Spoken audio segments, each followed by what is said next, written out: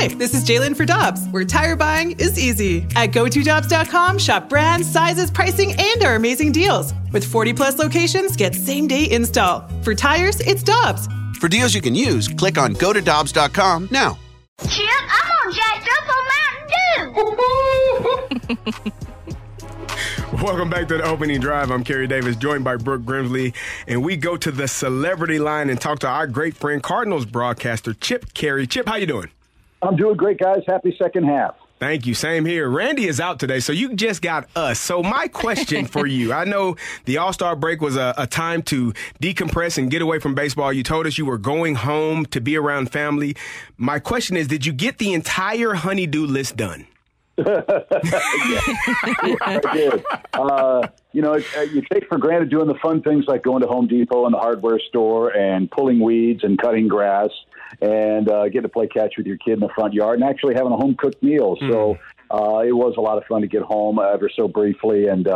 But once you're home for 2 or 3 days with the itinerant nature of our jobs, every 2 or 3 days we're packing and unpacking and going someplace else. The itch to get going for the second half started to kick in, and here we are ready to go. And hopefully the Cardinals can play a lot better in the second half than they did in the first.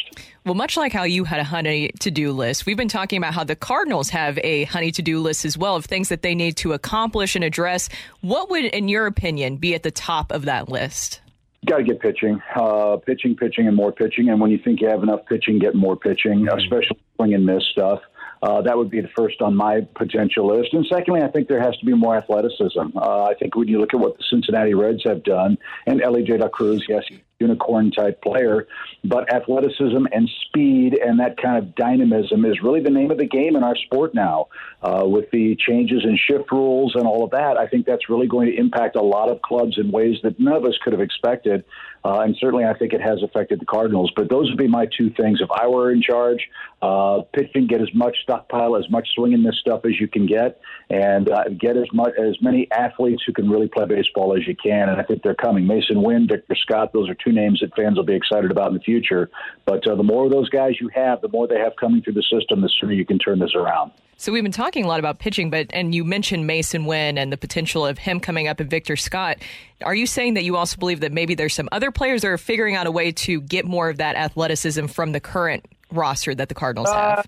I think what you see is what you are. I think, in fairness to the Cardinals, some of that athleticism has been hampered by injury. Tyler O'Neill's missed 69, 70 games. I mean, he's a 30 home run Gold Glove guy. He hasn't played. He's hurt. Hopefully he'll be back sooner rather than later. He's a terrific player when he's on the field. That's a problem. Getting Tommy Edman healthy. He was hurt with the wrist problem the final week before the All-Star break. That's a problem. Donovan couldn't throw. He's an athlete, but he can hit. So getting all those pieces together for extended stretches of time, I mean, in fairness, as I said, when Tyler O'Neill has missed 80% of your season, he was counted on as being one of your starting outfielders, or not your center fielder, and hitting 30 home runs this year. That's a big blow for any club to have to overcome, and I think that was one of the reasons the Cardinals have floundered. Not the only one, but one of them. But getting more of those guys healthy and on the field and showing their dynamism, I think, is something we're all looking forward to. Chip, you talked about pitching, and two of the pitchers that have been talked about possibly being traded because of their contracts is Jordan Montgomery and Jack Flaherty. If you do trade those guys, do you believe that you're going to get major league ready pitching in return, or are you looking at more like prospects for those guys, which put you in a bigger hole in the pitching that you already need? Oh, gosh, I don't know. Again, I'm not privy to those conversations. I don't know if those names are even being bandied about. I know they've been talked about in the media. Mm-hmm. But look, there's a dearth of starting pitching. There's a dearth of relief pitching all around Major League Baseball right now. And with so many teams that are in contention for postseason play, players that are not under contract for next year are going to have an awful lot of value. Who those are and where they will go and what they're going to pay and what you're going to get and how soon those players you receive will get to the show, I have no idea. I don't know how that works. But, there's nothing wrong with acquiring prospects now, because those are trade chips you can use in the offseason when everybody's had the dust settle. You figured out who the champion is, and you figure out who's available and who's not. So I know that Mo and his staff are working tirelessly to do that. I know they're disappointed that some of the bets that they made haven't worked out. Some have, but not all of them. And, I thought it was stark and eye-opening that he admitted, we're going to trade people, that this mix isn't working right now for the Cardinals. And that's unfortunate, I know, for all of us who expected so much more from this team in the first half. There's a chance still. They're still alive. They're still mathematically alive. And I think people believe that there is a parallel path that could be done here, move guys, bring new guys in, and go on a run. But obviously the calendar is not our friend right now, either for the trade deadline or the championship season. So I know it's going to be a very, very busy couple of weeks at One Cardinal Way. Who is your prediction of a player who is going to really explode or have a big second half? Well, that's a good question. I think they are what they are. It's not like guys have had terrible halves. It's just that nobody's had a breakout first half like we thought they would. Like I said, Tommy Edman has moved around and played center field. He's been the best center fielder on this team. Jordan Walker came back and had a great run for the Cardinals after coming back from Memphis. Donovan at times has been awesome. Goldschmidt and Arenado have been very consistent. I think we're all looking for more from Wilson Contreras, more consistency defensively, especially for him. He's made improvements, but needs to be better back behind the plate. The bullpen up and down. I mean, Hicks and Helsley and Gallegos, those guys have been up and down. I mean, the Cardinals, answering this question is like trying to figure out which child you like the best. There's not been one real cornerstone, bedrock, foundational piece of this team other than Goldschmidt and Arenado. In Nolan's case, he said he started slowly and did. That you can say, okay, we've got this fixed. And then when you go to fix something else, well, it creates another problem somewhere else. And I think that's the most frustrating part of it foundationally from my 10,000-foot view of it, is there really hasn't been anything the Cardinals can hang their hat on and say, if we do this consistently, we can win games this way and fix the other problems on the fly. There's just been too many problems that have had to be fixed, in my opinion. You talked about Mozeliak saying you were intrigued by him saying that it wasn't working and there would be trade partners or trade pieces leaving. Was there anything else intriguing that you heard from that interview that kind of piqued your ears up a little bit? No, I found it very refreshing, the unbridled honesty with which he spoke. Look, everybody's disappointed. I came from Atlanta, and I was very clear in feeling that this was a team that was going to win the division and win 95 games. I think on paper, that's what everybody thought was going to happen. It just didn't work.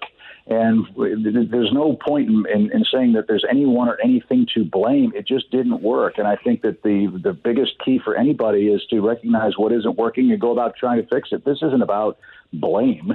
There's nobody to blame here. The Cardinals went about their business very rationally with really good players who just collectively haven't had a good year together.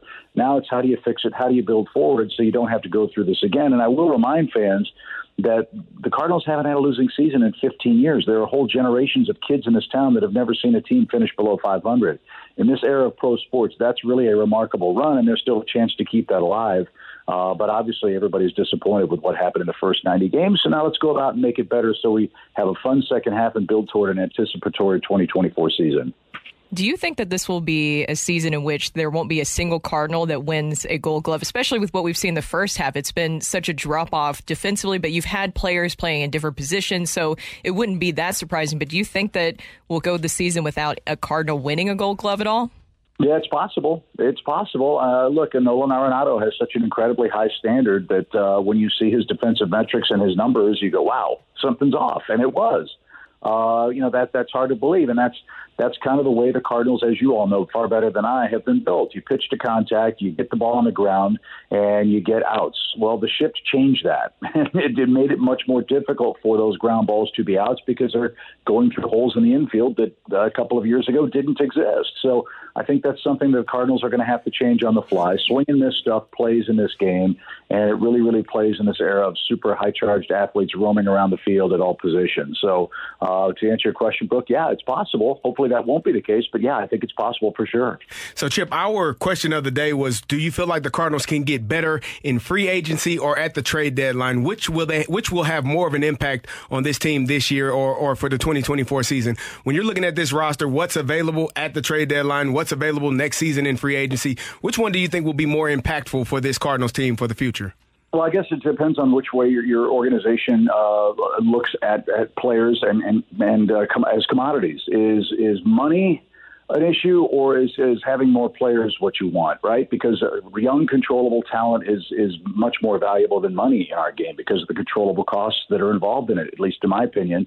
So I think the Cardinals have a unique opportunity to do both, quite honestly. I think they have some pieces that are going to draw a lot of interest, And with so few quality pitchers available either in the bullpen or in starting rotations, the Cardinals have a unique opportunity to capitalize on that. And with the money that's coming off the books next year, they can go out and play in the free agent waters if they want to. Now, whether they will or not, it depends on who's available and what the price range and comfort level is.